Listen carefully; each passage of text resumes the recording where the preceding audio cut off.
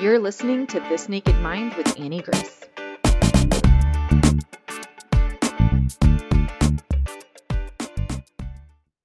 Hi, this is Annie Grace, and welcome to This Naked Mind podcast. And today I actually want to give you an update on all things This Naked Mind, like where we've been, where we're going, what the newest is. And so I wanted to take the opportunity to do that. And to do that, if you are newer here or you're unfamiliar with kind of how This Naked Mind originated, I'm going to take a few minutes to go all the way back in time and give you kind of the brief overview. So This Naked Mind is solely from my own story. I do have a master's degree in science, but it has nothing to do with anything that I teach at This Naked Mind. And what happened was I found myself drinking more than 2 bottles of wine a night, feeling completely stuck and trying to do what you would logically think you should do, which is drink less alcohol. But here's the thing. I didn't find that easy. In fact, I found it incredibly difficult. I would do things like make rules for myself and break those rules and then beat myself up about that. And I entered into this time of really a downward spiral of pain and shame and blame. And it got to the point where I would look in the mirror and I couldn't even meet my own eye contact because I hated so much that this fermented liquid in a glass that I knew was just a drink had so much control over me that I found myself unable to or unwilling to not drink it. And I was able to take breaks for short periods of time, but they felt like alcohol diets. I felt deprived. I felt like I was missing out. I felt like I was outside of all of society, my friendship groups, my networking groups. And I would just feel constantly depressed if I wasn't drinking. This was the most poignant during the 2 pregnancies I was a drinker through, where I would literally not even want to go to some of the most fun things or events that we'd get invited to because I wasn't able to drink. And one day I was coming back from the UK. We had been living back and forth between the US and the UK at this time with our family. And I was coming back from the UK. I was by myself and I'd gotten super drunk the night before. I'd had more drinks at breakfast at the hotel. And so I was not only hungover, but I was also drunk. And I was sitting in the airport. And it was as if I'd been asking myself these same questions over and over and over again. These questions were, what's wrong with you? Are you an alcoholic? What's your problem? Don't you care about your husband or your kids? Like, this is terrible. I had so much fear. And in that moment, I asked myself a different question. And that question was, why? Why did I used to be able to take it or leave it? And now it felt like alcohol was my best friend. Why did it used to be that I didn't feel like I needed alcohol to the things that in my life now, I felt like I couldn't do alcohol without. I couldn't network without alcohol. I wasn't good at my job without alcohol. I couldn't have fun without a drink. I couldn't loosen up in the bedroom without a few glasses of wine. All of these things that felt so true and so poignant that didn't used to be. And this question, why, it was infused with what I didn't know at the time, which was just curiosity. So instead of judging myself, which I had been doing so critically and so harshly, I put down the judgment. I put down the shame and the blame just for a few seconds in order to awaken enough curiosity to ask the question, why? And it was that question, why, that launched everything that This Naked Mind has now become. This Naked Mind, my books have collectively sold over 1.1 million copies. I have a free alcohol experiment, alcoholexperiment.com, that is free and always will be. It is a labor of love. It has had almost 500,000 people go through it. And I've been in literally every single media channel that I can imagine. I was on Good Morning America 4 times. I've been on Nightline, ABC News, NBC News, CNN. I've been in Newsweek. I've been on the New York Post, the New York Daily News. I've been on all sorts of international news outlets and stations, Rolling Stone magazine, People magazine, Oprah magazine, Forbes, the Wall Street Journal, you name it. I have been on it because what happened when I asked the question, why, was I actually kicked off something really magical. And that was a completely new and different way of thinking about our relationship with alcohol collectively. Because that question, why, for me was so, it really stopped me in my tracks. I was like, wait, why? And so I decided to start at the beginning and look at it like a research problem. And I'm insatiably curious about so much else in my life. I just hadn't been curious about alcohol in this way until that point. And so I said, well, how am I going to answer this question? First, I'm going to write down every single reason that I drink. And I had a list and I wrote down every single reason I drank. And then I asked my friends all of the reasons that they drank. And we wrote down all the reasons that they drink. And I started to, we live in this beautiful day and age where you can go and for $50, $100, $250, you can download basically any scientific study on the planet. And you can start to understand, are these things true? So something like alcohol relaxes you. Is it true? You start to look it up. You start to realize that the body's response to alcohol is to create a cortisol response. I know cortisol. Cortisol is the stress hormone.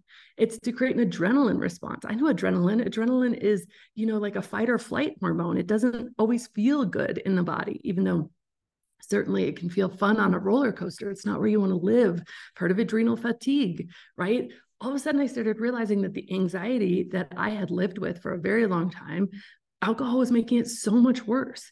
I learned that the 20 minutes of kind of a buzz that I got from a drink was replaced with 2 to 3 hours of a real downer feeling that I just drink more to cover up. I learned that alcohol not only doesn't make things more fun, but actually neurochemically would be constantly stealing my brain's ability to have fun. And I remember going through this year of research, and every turn I must have been so miserable to be around because I'd be like, oh my gosh, look at this study. Did you guys know this? Did you understand this? This is incredible. I can't believe this exists. And I was just so out of my mind excited about what I was learning. And I had done something else in that moment where I had got off the cycle of trying to drink less, because that cycle was creating so much noise in my brain, so much what I now know of as cognitive dissonance. It was so loud in my head, both, yes, you should drink, it's no big deal, you can try again tomorrow, and waking up in the morning with this voice of, what is wrong with you? You're a piece of crap. This is disgusting. Don't you care about anyone or anything? And so I just put that all aside.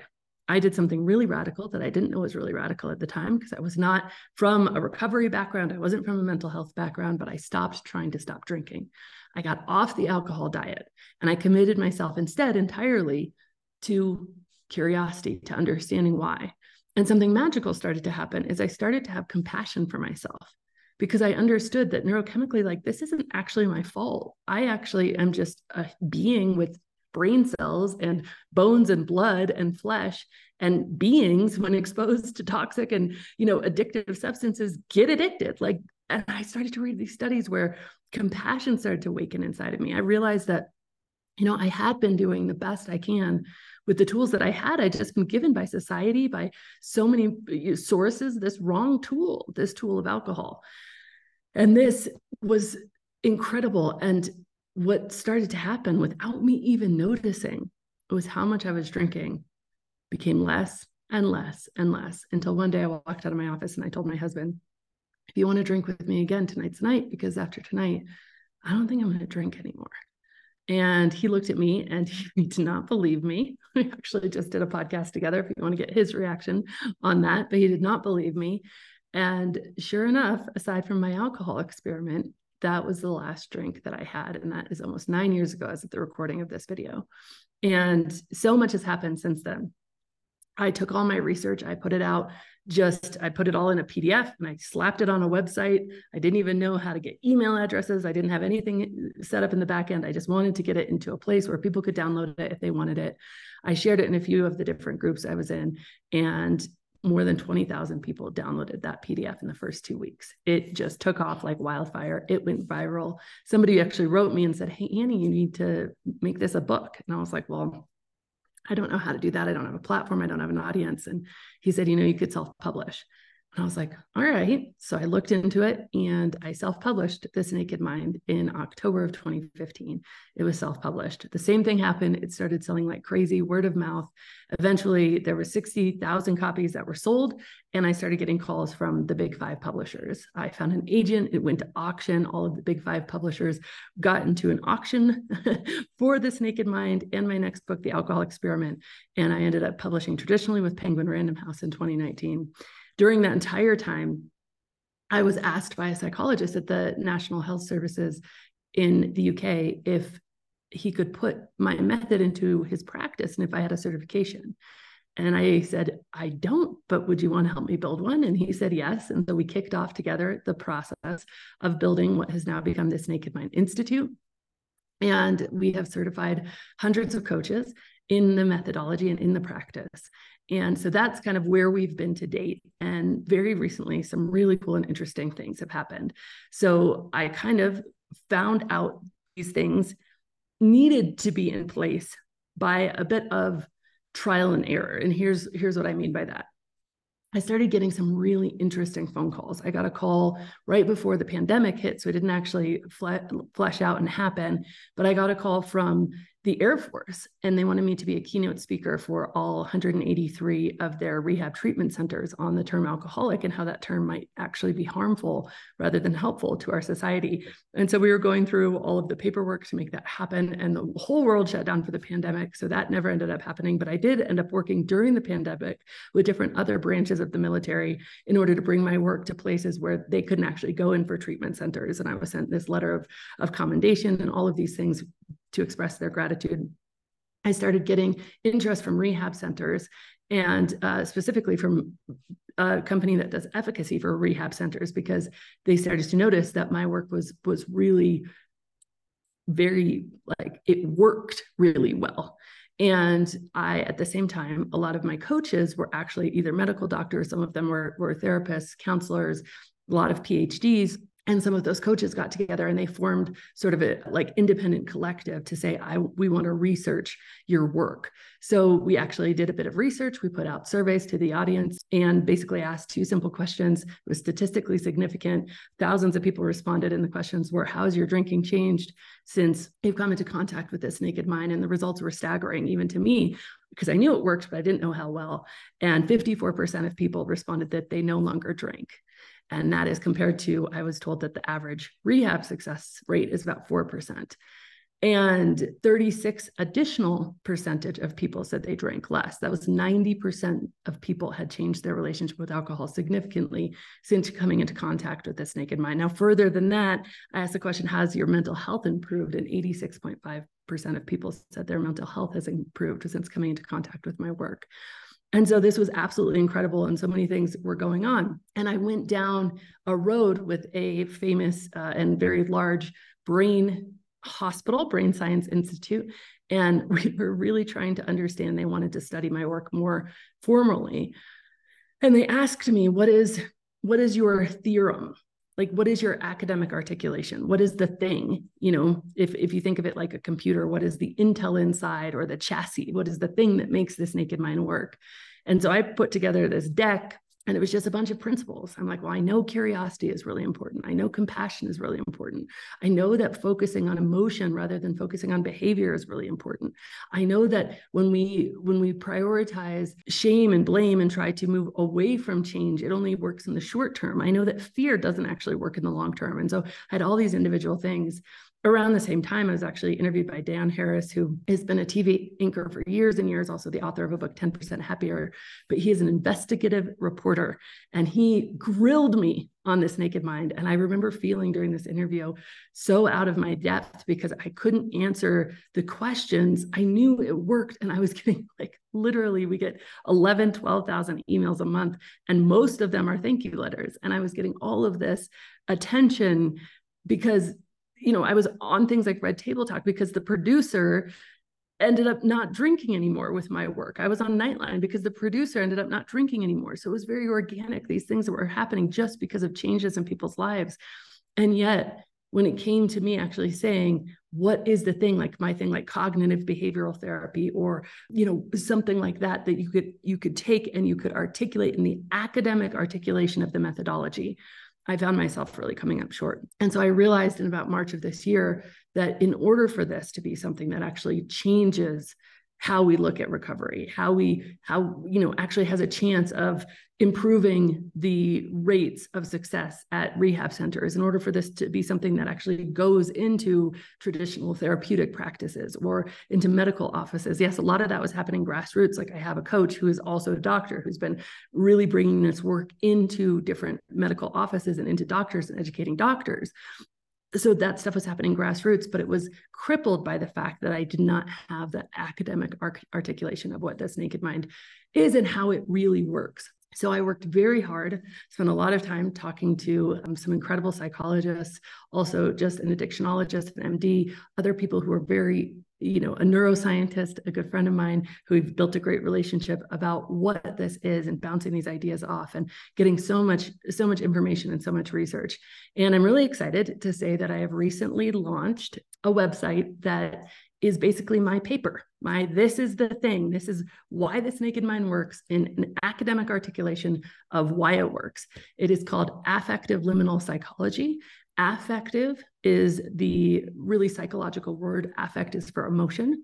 And so it's really focused on our emotions first over our behavior, with the premise that if you change emotion, if you change how you feel in your relationship with alcohol, you will much more easily be able to change your behavior, on the premise that without desire, there is no temptation. And of course, then the question is, well, how in the world do you change how you feel? Because feelings feel like they happen to us. They definitely don't feel like we have any control over them. If we could change how we felt, we could just not want alcohol tomorrow. We would just not want alcohol tomorrow. Come on.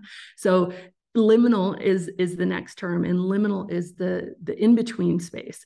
You've probably heard it when the word subliminal means subconscious, in between. And so that in-between space between the conscious and subconscious, and emotions and desires specifically, are rooted in the subconscious. So bringing those out of the subconscious into the conscious and working with that liminal space. And then we actually call it affective liminal psychology, or affective liminal programming, because as we move through those two things, there's actually a method in order to really reprogram and rewire our subconscious belief systems so that we truly do feel differently in relationship to alcohol, or in relationship to whatever substance we're looking at. Because now This Naked Mind, again, very organically through different coaches, has been used to help people with binge eating. I've written This Naked Mind for nicotine, so it's helping people stop smoking cigarettes. People have used it for all sorts of different habits and addictions very successfully, because the principles and the core work is the same.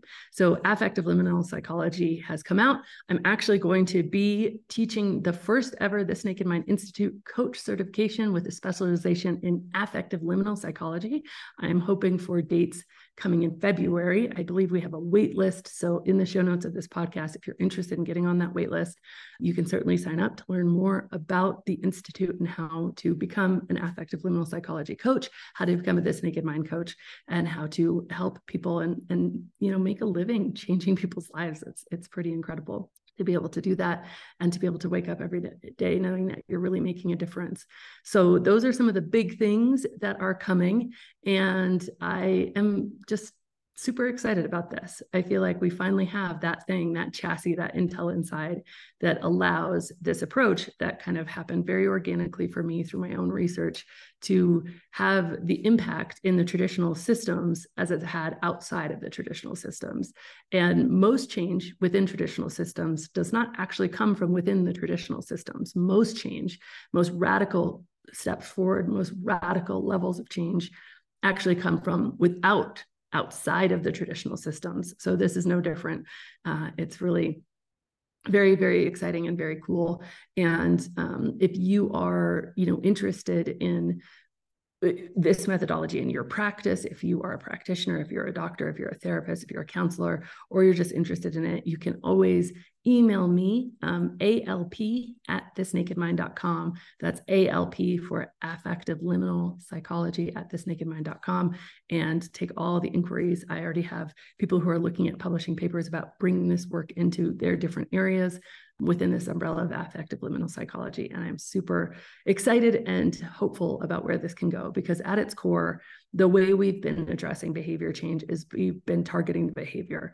And so I want to take a quick minute to talk about a concept called first order versus second order change. And first order change is change that happens within the existing system, right? So if we want to change our behaviors, for instance, our behavior of drinking, we look at the existing system and we say, okay, we're going to focus on the behavior, and things happen to focus on the behavior. We start counting days, we might get chips or recognition when we make it to certain milestones. We hope that if we just make it 30 days or 60 days, 90 days, 100 days, a year, then all of a sudden we'll feel differently and it will be easier from that point on. That's something I hear all the time for people. If I could just make it a certain amount of time, then certainly this would get easier. It wouldn't be so hard. And so we really focus on the behavior. And unfortunately, one of the side effects of that is that when a human is struggling and unable to change their own behavior, they start to get confused inside their mind, and they start to tie their worthiness as a human being into the behavior they're doing. And you're a good person if you're not drinking. You're a bad person if you are drinking, if you have a problem with alcohol. And those feelings, those emotions actually can create more shame, more blame, and perpetuate the problem. And so instead of behavior-based change, affective liminal psychology is really an emotion-based change. It has emotional primacy, which means it values emotion over behavior, with the premise that has now been tested again with millions of people, that if we work on your emotion, if we work on how you feel in your relationship with alcohol, we actually don't encourage people to create a sobriety goal. We encourage people to create what we call an alive goal, but that goal is, what would it feel like to be alive? What would your emotion-based goal look like? My goal was not that I would never drink again. In fact, I encourage people not to say that, because you're not even going to know you're successful until you're dead. But my goal was that alcohol would become small and irrelevant in my life. And with that goal, there was no shame. It was all progress toward that goal. Even what I call a data point, which is a drink when you didn't want to drink. We don't use the word relapse. Even a data point was progress toward that goal. Whereas if I was to make a goal that I'm never going to drink again, having another drink would have been failure. Failure perpetuates negative emotion. And you can see how the cycle completely and totally kicks off. And a lot of the pain that we experience when we're over drinking is the pain of inner conflict, that pain of cognitive dissonance, that pain of one part of your brain saying, no, drinking is okay, it's what we do, it's fun, and the other part of your brain saying, you're a terrible person, you're a horrible human, I can't believe you're still drinking, don't you care about anything, what's wrong with you, why are you so weak, why are you so stupid? And that internal fighting is incredibly painful. I mean, if we imagine that we were just walking in the street and we were witnessing conflict across the street, we would feel that in our bodies. If we were having conflict inside our own home, we would feel that even more. But we discount the fact that the most painful type of conflict is the conflict inside our own minds, inside our own hearts, because we've become so used to it. It's kind of like a drum set that's been playing since the beginning of time, and we don't even notice it's there until those drums stop, and we can finally have a space to breathe and feel a little bit of peace. And if you're hearing those loud drums of internal conflict and internal pain all the time, no wonder you need to drink to numb. I mean, drinking literally makes your brain cells fire slower. It makes you stupider, and it numbs those thinking processes, even to the point of you can pass out and you can become totally unconscious, but it literally does make you less and less conscious. And so if your brain is somewhere that is just hyperactive with fighting against itself and judging itself and criticizing itself, then drinking becomes more, not less, over time. And so everything with affective liminal psychology is about removing the negative emotion and exploring all of the different places and spaces where we are unintentionally creating incredibly large amounts of negative emotion within the existing paradigm. You know, even the thought that you're not normal if you're an alcoholic, can you imagine how much negative emotion that is causing? Even the word alcoholic creates an incredibly large amount of negative emotion, and it's not even a scientifically or medically used word anymore. Nobody uses it in those circles. They use alcohol use disorder. And so all of these things combine to create negative emotion. And what have we trained ourselves to do when we feel negative emotion? It's to drink. And so you can see how the cycle just goes and goes. But that is so fascinating, because when you're looking at that level of change, we're not talking about a first order change where we're trying to exchange behavior within the existing paradigm of, okay, then you change your behavior, you focus on the behavior. We're talking about a second order change.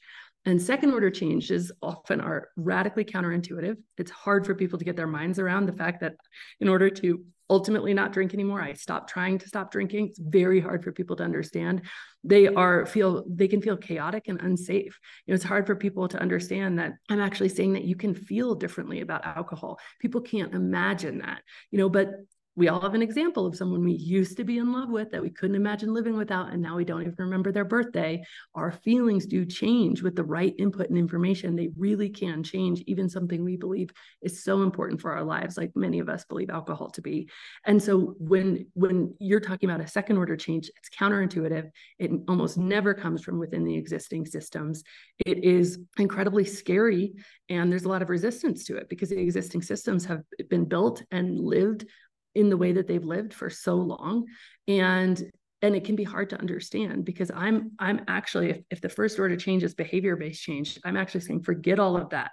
Forget your behavior. Stop trying to stop drinking. That's what I say. Very first chapter of This Naked Mind. Don't stop. Read the book first. Let's do something radically different, something that will feel counterintuitive, because if it felt intuitive to you, you would have been doing it anyway. You would have been fixing it already for yourself. And forget all that. We're going to introduce something totally new, which is we are going to prioritize how you feel over what you do. And when we do that, the studies and the research and the mountains and mountains of readers have shown that when you do that, you find really true lasting freedom, not freedom where you have to put in willpower, you have to put in effort, you have to keep going to meetings, you have to identify as an alcoholic, not that kind of freedom. Freedom where you really truly believe what I believe, which is I can drink as much as I want, whenever I want. I just have not honestly wanted to have a drink in almost 9 years now. And that is freedom. From that place, you're not spending any more of your mental time and energy on alcohol. When I was trying to use willpower to not drink, alcohol was actually bigger in my brain than it was when I was just drinking. It took up more mental real estate for me to not be drinking because of how much I wanted to and how deprived I felt and how much I felt like I was like upset and left out. It took up more mental real estate to not be drinking and to be refraining from it, using willpower, using all of my effort not to drink, than it did to just be drinking. And so that is what a second order change is. And This Naked Mind is a second order change. And with really the introduction of my theorem of affective liminal psychology, I am so thrilled because I believe that this second order change can start really making its way into the existing systems and places and spaces.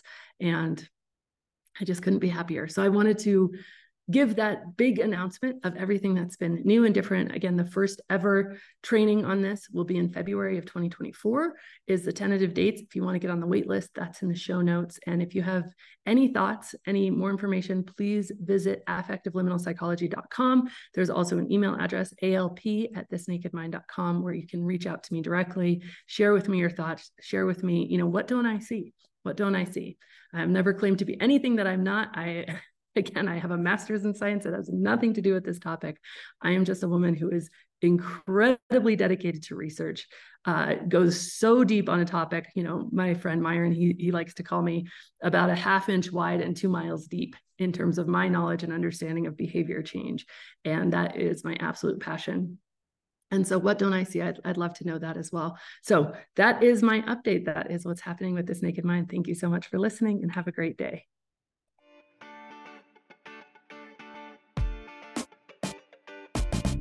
Thank you so much for listening to this episode. If you're ready to see how This Naked Mind can help you on your personal health and wellness journey and want to learn more, go to thisnakedmindpodcast.com to learn what your next best step is. Again, that's thisnakedmindpodcast.com. We have all of our free resources, programs, social links, and more available for you there. Plus, if you have your own naked life story to share, you can submit it there as well. Until next week, stay curious.